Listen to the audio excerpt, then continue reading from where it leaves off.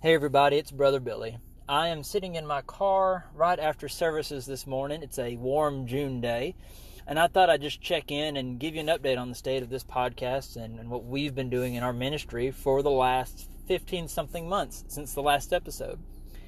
And you know, a year and a half absence is a death sentence for a lot of podcasts. It's not something you typically see, is that long of a break between episodes. But as you also probably know, the last 15 months have been anything but normal. When our churches had to suddenly close last March, we moved over to Facebook Live. We started streaming our services, in the beginning, just me talking for the first few months. And if you want to go back and listen and watch all of those messages that we've been recording since COVID began, they are available right now, facebook.com/Brownstown Community Church. The Brownstown Community Church Facebook page is where you can find all the video sermons that I've been doing for the last year and a half. I thoroughly encourage you to go and look and watch those as well. But now that things are returning to our, big air quotes here, new normal, I will be returning to our podcasting format for future episodes as well. I know a lot of you listeners really enjoy hearing my voice, listening to this on your drive, listening to this while you do your chores around the house. That's one of the great benefits I love about podcasts. And so we're coming back to you now in June of 2021 for this next episode. That being said, you are jumping in halfway through our character study. For the last 24 weeks since January began, we started with Adam and started studying our characters of the Bible week after week after week. So if you feel like you're missing out, go back and watch those Facebook Live videos on Brownstown Community Church's Facebook page. However, starting today, with this every episode, we are beginning a 6-week study of Jesus, of the nature of Jesus, of his divinity and his manliness, or his humanity, rather. It's going to be an amazing way to restart this podcast and get us back up and going. It's 6 straight Sundays of learning about Jesus Christ. This next message is about the prophecies that he fulfilled. And so I encourage you once again, as I do every time, to share this podcast with others, to like and subscribe it, to rate it if you have a platform available to you to do so. Word of mouth is how this podcast can grow. It's how we can get things back up and going. And so if you're excited to hear a new episode of the Hatridge Sermons podcast, I will shut up now and jump right into our message. Thank you all. Thank you all for hanging out and sticking with us, and God bless.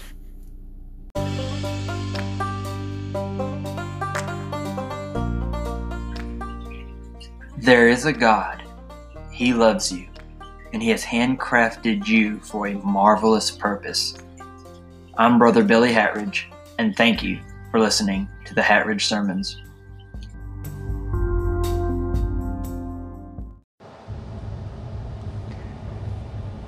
A few years ago,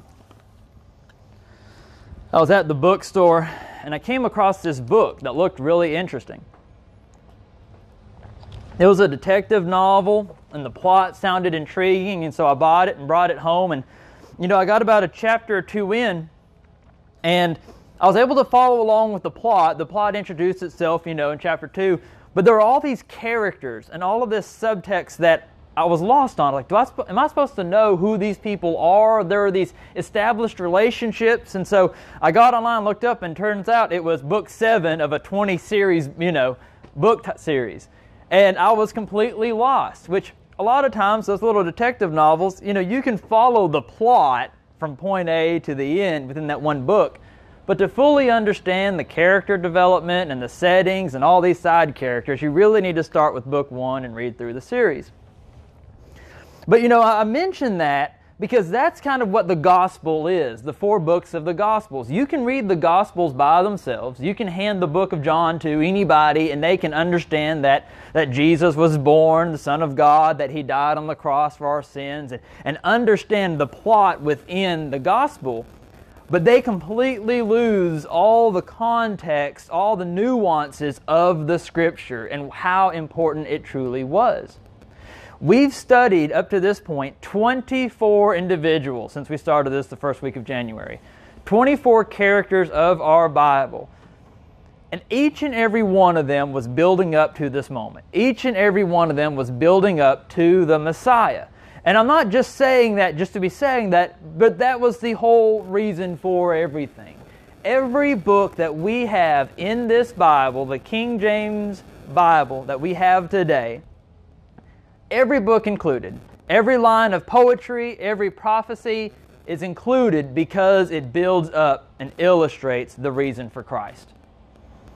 In fact, when Matthew began putting together his gospel, he relied on what was called the Septuagint. I practiced this 3 times. The Septuagint. The Septuagint was a Greek translation of the Old Testament.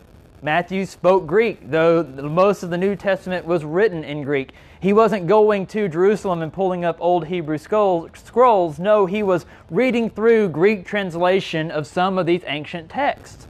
And so when we see in the books of the Gospels and in the writings of Paul, when they reference Scripture like Isaiah, they are quite often pulling from not Isaiah in its Hebrew version, but the Greek equivalent. Because what they are doing, and this is one thing we need to understand about the Gospels, especially the Gospels, the 4 books that start out the New Testament, these aren't stories, these aren't fiction, these aren't written in such a way to be kind of a nice little beginning and end storytelling book. The research papers, they're thesis articles. They are in-depth research about the man, Jesus of Nazareth, about who he was, about all these other prophecies, all these other writers, all of these things, and they bring all that in together for the Gospels. And they say, this is what we know, this is what the Scripture says, this is what so-and-so says. Because we know that the Gospel writers pulled a lot of the information that we read from eyewitness testimony. Most biblical scholars point to the Virgin Mary as the source for most of the Gospels, because she was there and present for so much of it. And so as we begin our study of Jesus, as we begin digging in deep for 6 weeks, we are going to start off with the fact that He was the prophecy fulfilled. That everything that He did, that everything that He was, that the smallest nuances of His behavior and His decisions helped to fulfill the prophecy. Now, I said we're going in depth. We can go even more in depth than we are, because we could spend a whole year just going prophecy by prophecy by prophecy, and I'm going to try to compile it all into one 20-minute sermon for you this morning, maybe a little longer. But what we're getting at here is the fact that He wasn't this dude that randomly showed up and claimed to be the Messiah and then had these magic powers and moments. People are like, oh, maybe He is. No, He came, and His very existence confirmed writings 1,000 years prior to His own life. These were things that people sat on and studied for centuries, and then Jesus showed up and began to fulfill them. And so as I was getting my sermon ready, I was trying to figure out what elements of the prophecy to talk about this morning. What elements of Jesus, what elements of who He was and what He was fulfilling were important to us as Christians. And I decided to start with day 1, right? With the nativity story. With the prophecies that were simply fulfilled by Him being brought into this earth. Because we're going to have chances for the next 5 weeks, 5 Sundays, to talk about all these other little events that fulfilled prophecy also. But for this morning, we are going to start that Christmas day. Jesus is brought into this world, and why is all of that relevant and why is all of that important? The first comes to us from Isaiah chapter 7, verse 14.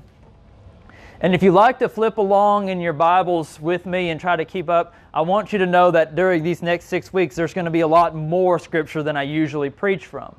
These aren't going to be situations where I read one passage and then talk about it for the session. We are going to be in a lot of different books. And so if you want to follow along at home, luckily we have these wonderful character study books, and we're pulling directly from those. But Isaiah chapter 7, verse 14 reads, "Therefore the Lord Himself will give you a sign. The virgin will conceive and give birth to a son, and will call Him Emmanuel," meaning God with us.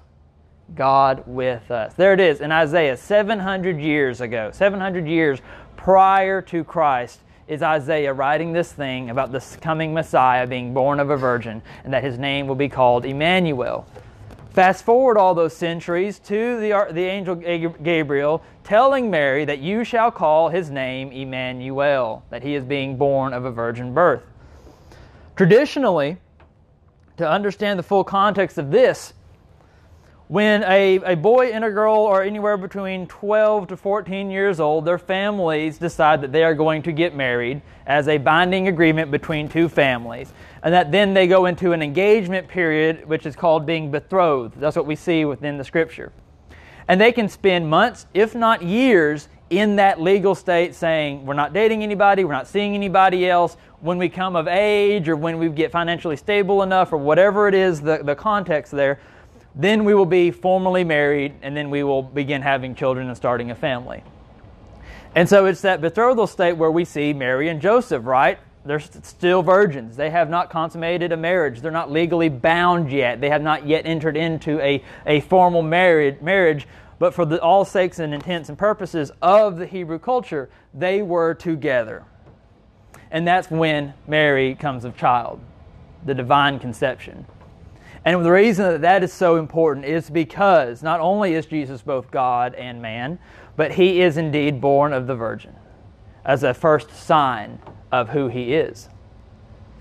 Secondly, he's born in Bethlehem. We know that, right? If you ask anybody anywhere in the world about Jesus Christ, most of their knowledge comes from the Nativity story, because Christmas is the most celebrated Christian holiday around the world. And so all of those little elements, they seep into the knowledge of people who might not even be remotely aware of the Scripture, but they know of Jesus in the manger being surrounded by the farm animals, right?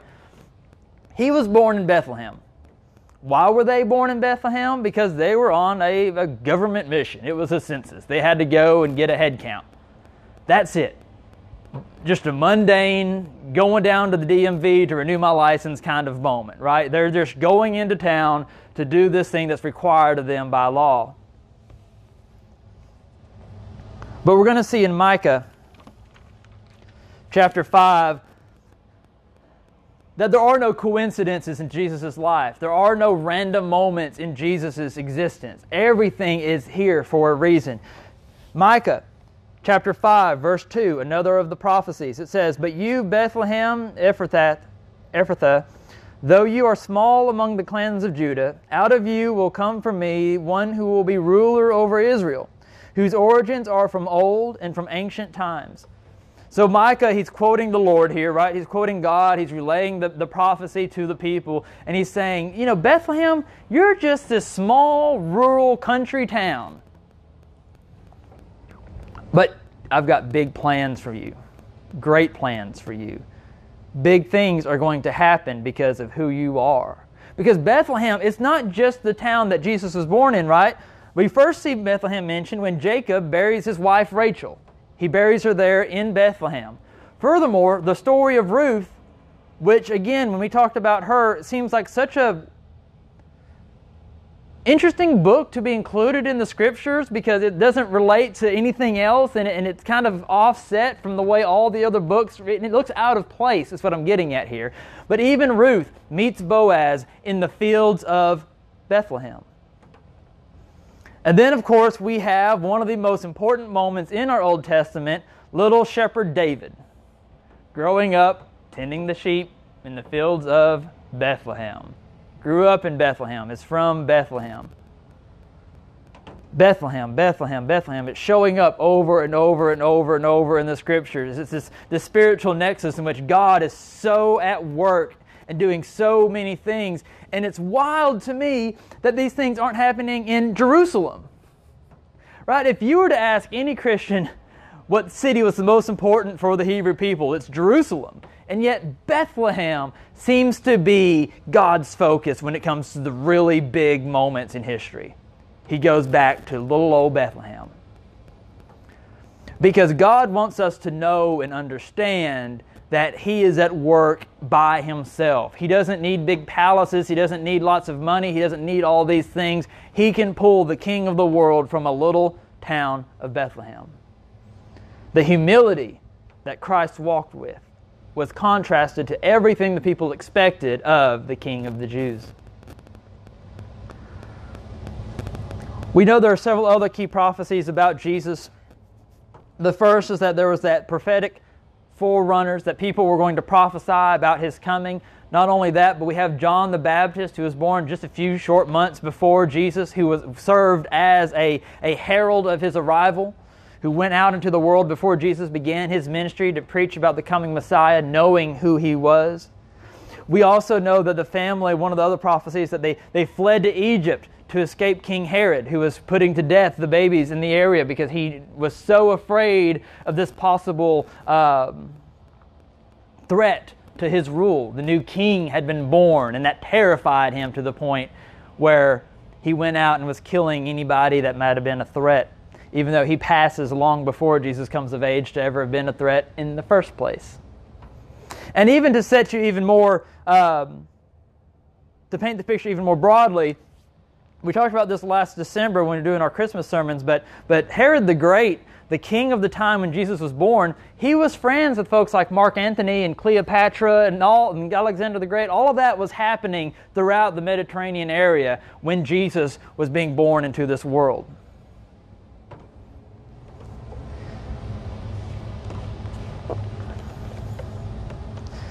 You ever watched the old movie, was it Cleopatra with Elizabeth Taylor?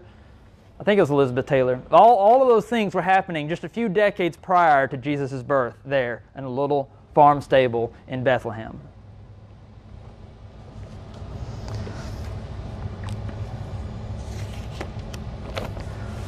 I've got so many tabs in my Bible, I'm having trouble figuring out which page I'm turning to next. Psalms chapter 72.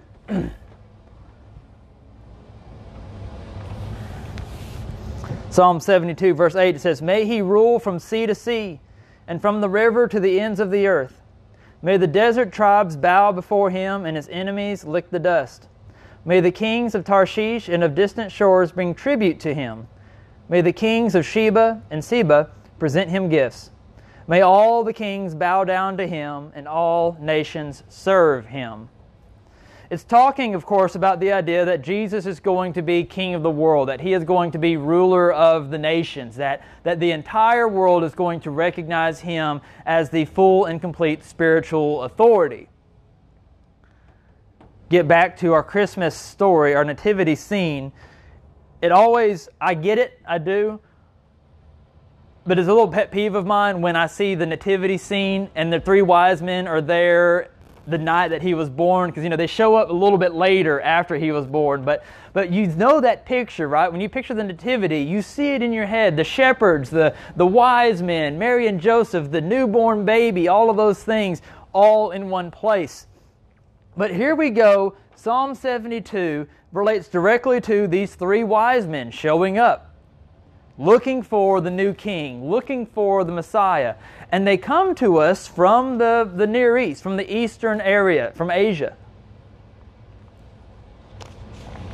Now, just like Matthew, when he was putting together his gospel, was looking into the Greek translations of the prophecy, was looking into all these different versions that was available to him where he was, so too had these same books, had these same prophecies and messages been translated and sent out into the East. Okay, the idea of the King James Bible was not the first time in the world that these spiritual writings had been shared, had been sent out. These Eastern wise men, or kings, depending on your translations, they probably had some of these prophecies. They probably had versions of Isaiah. We don't know for sure. We don't have any knowledge of how they came across the knowledge other than God showing them the way. But there's a very good chance that they had elements of our Old Testament Scripture, that they had heard these things and written these things. And so these three wise men, and we're painting the picture here, we're having to read between the lines and pull some stuff that maybe the Scripture doesn't tell us specifically. But they come into town, they come into Jerusalem looking for Jesus, looking for the new king. And remember, Israel was not just this little pocket nation that wasn't bothering anybody. It had been warring with every nation around. It had been called up as a holy people. There are these huge events where the sea split open for all the people to escape out of Egypt.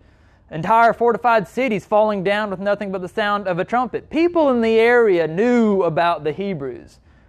The world's eyes were on this nation, this group of people, watching them tear themselves asunder, watching them fall into slavery and then back into their own nation. And these wise men, they show up, and we often have this picture of these three guys on three camels. You know, there's usually a starry night behind them. They're on the desert. But more than likely, considering that they were kings or royalty or magi or whatever they might have been, that they were very influential people. They were carrying quite a bit of cash, to put it lightly, gold and frankincense and myrrh. These guys more than likely showed up with an entourage of guards and servants and all of these things. It was more than likely a convoy of these Easterners coming in looking for the new king. And so King Herod, you know, he kind of got a little, okay, we've got these three very royal, very influential guys coming in, telling me they're looking for a new king that I wasn't aware existed. And he begins, of course, to be frightened for his own sake. Are they about to lead a rebellion against me? Am I about to get kicked out of office? What's happening here? And he tries to win over the wise men, which was part of his downfall. But they find baby Jesus, right? They find him in that manger. They go to Bethlehem. They follow the star. And there he is. And what does the Scripture tell us they do? They bow down and worship him. They bow down and worship him, kings of the world, fulfilling the prophecy written in Psalms. All of these things happening over and over and over again, they're all happening to prove the point that Jesus wasn't just some guy claiming to be something, that his very existence fulfilled so much.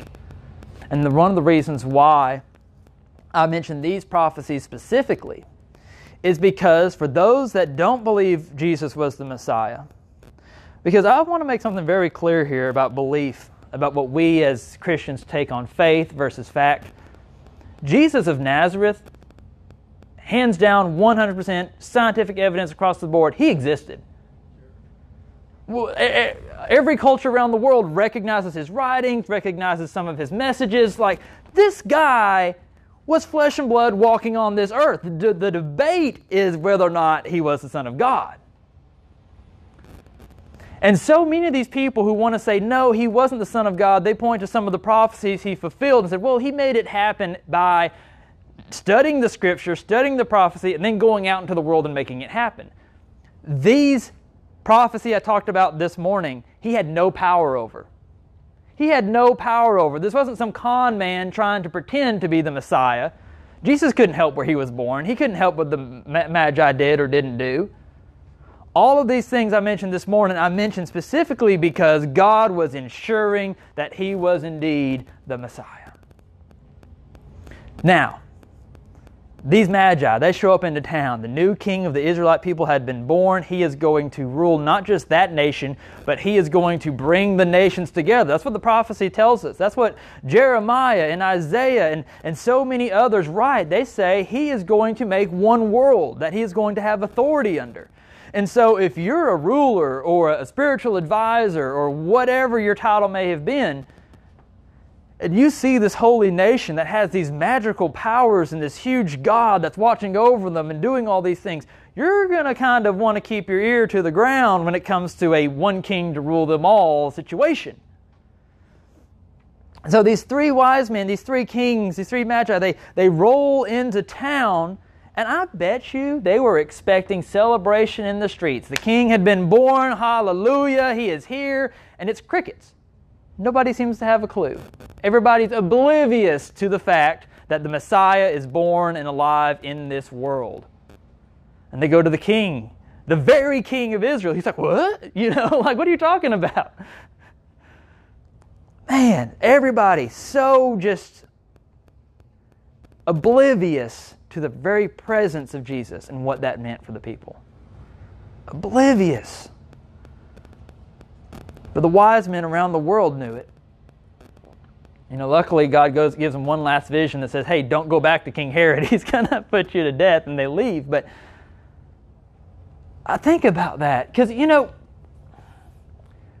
I'll be honest, I've struggled with my faith. I'm 32 years old. There were periods where I read some things in this book and thought, oh, I don't know. I don't know if I'm ready to go, all in here. There's some hard stuff to wrap our minds around in the Scripture. There's some very difficult things that we as Christians, some very difficult pills for us to swallow in our faith when we read through these things. And it's hard because you can go down a wormhole of wormholes trying to understand this Scripture. I've been doing this for 8 years now. I still couldn't. Maybe 5% of all the Scripture I have a grasp on. Maybe. And so when I'm talking to people who are on the fence, and I'm talking to people who want to believe but they haven't been able to pull themselves to do it because of things that the Scripture says, because of the disbelief in God making the world in 7 days, or whatever it is that they have an issue with, I try to bring them back to Jesus. I try to bring them back to Jesus because that's what's important. That's the deciding factor right there.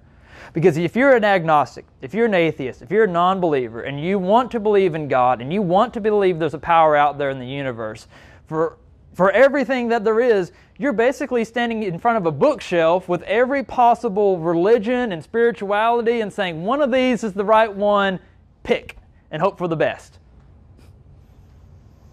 Are the Christians right? Are the Muslims right? Are the Buddhists right? Who's right? Who's got it figured out? But it comes back to Jesus. It comes back to this guy because, like I've said before, over and over and over again, his writings, his teachings show up in cultures around the world.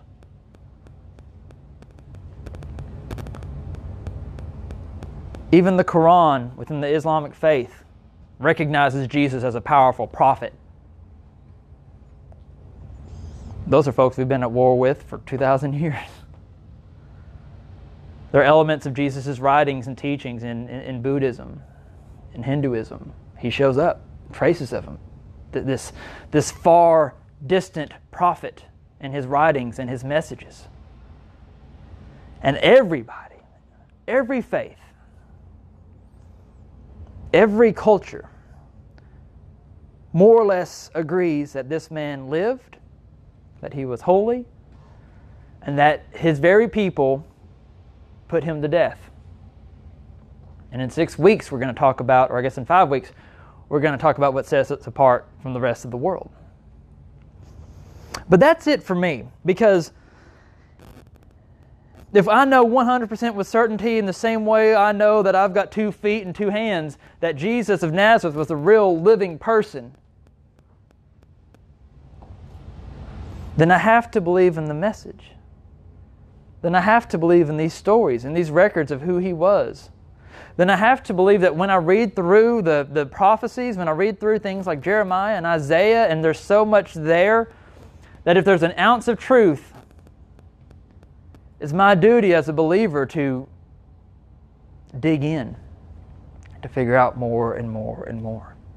It always comes back to Jesus, folks. You can live your entire life not knowing who Jonah was or anything about Ruth or even be able to just completely be ignorant of David and his great accomplishments, but you cannot live your life without the knowledge of Jesus Christ.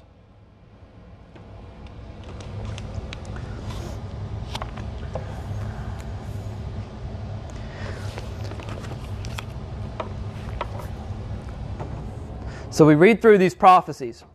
We read through the Old Testament. We go through centuries, if not thousands of years of writings from people across the Middle East. All point to this coming of the Messiah. We read through these eyewitness testimonies saying that he was born in Bethlehem, that he was born of a virgin, that he had 3 wise men, 3 kings come, bow down, and worship him. That alone, 10, 12 verses into the Gospels should be all the proof you need that he was indeed the Messiah.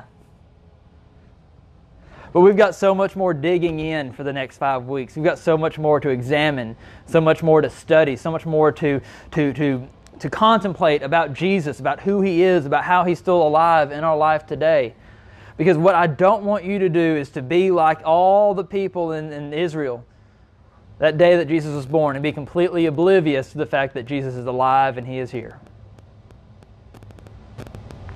And like the wise men, we too are called down not only to serve Him, but to spread His message. That we are called, like the shepherds, to go back out into our towns and to tell them that Emmanuel has been born. That we are being called each and every day to make people understand that there is a new kingdom in this world. One more important than our nation, one more important than any collection of nations. The kingdom of God is here. The kingdom of God is ours. And the kingdom of God is what we must serve. And it is all because of Jesus Christ. Let us pray. Our gracious Heavenly Father, Lord God, we thank You. Lord, we thank You for the prophecies. Lord, we thank You for the Scripture. Lord, we thank You for all the work that our gospel writers, Matthew, Mark, Luke, and John, that they didn't just take eyewitness testimony, Lord, but they dug into the Scriptures. They dug into what was in front of them. They did their research. They put together these books, Lord God, for us to study and reflect on that collect thousands of years of knowledge across so many nations and lands.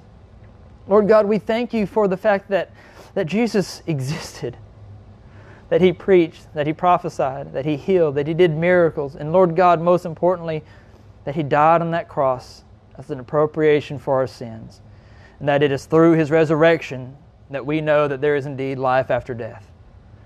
Lord God, we thank You, and Lord, I pray each and every day this week that every soul here returns next Sunday, Lord God, as we dig in even more into Jesus, into His divinity, to understand how He can be both God and the Son of God. Lord God, I pray too that each and every soul here has the voice of Jesus on their lips, that they preach His message, that they preach His word wherever they go. Lord God, we have more bodies here next Sunday than we do today. Lord, I pray each and every day that You help create a revival in our hearts and in this church. And I pray all these things in Christ Jesus' name. Amen.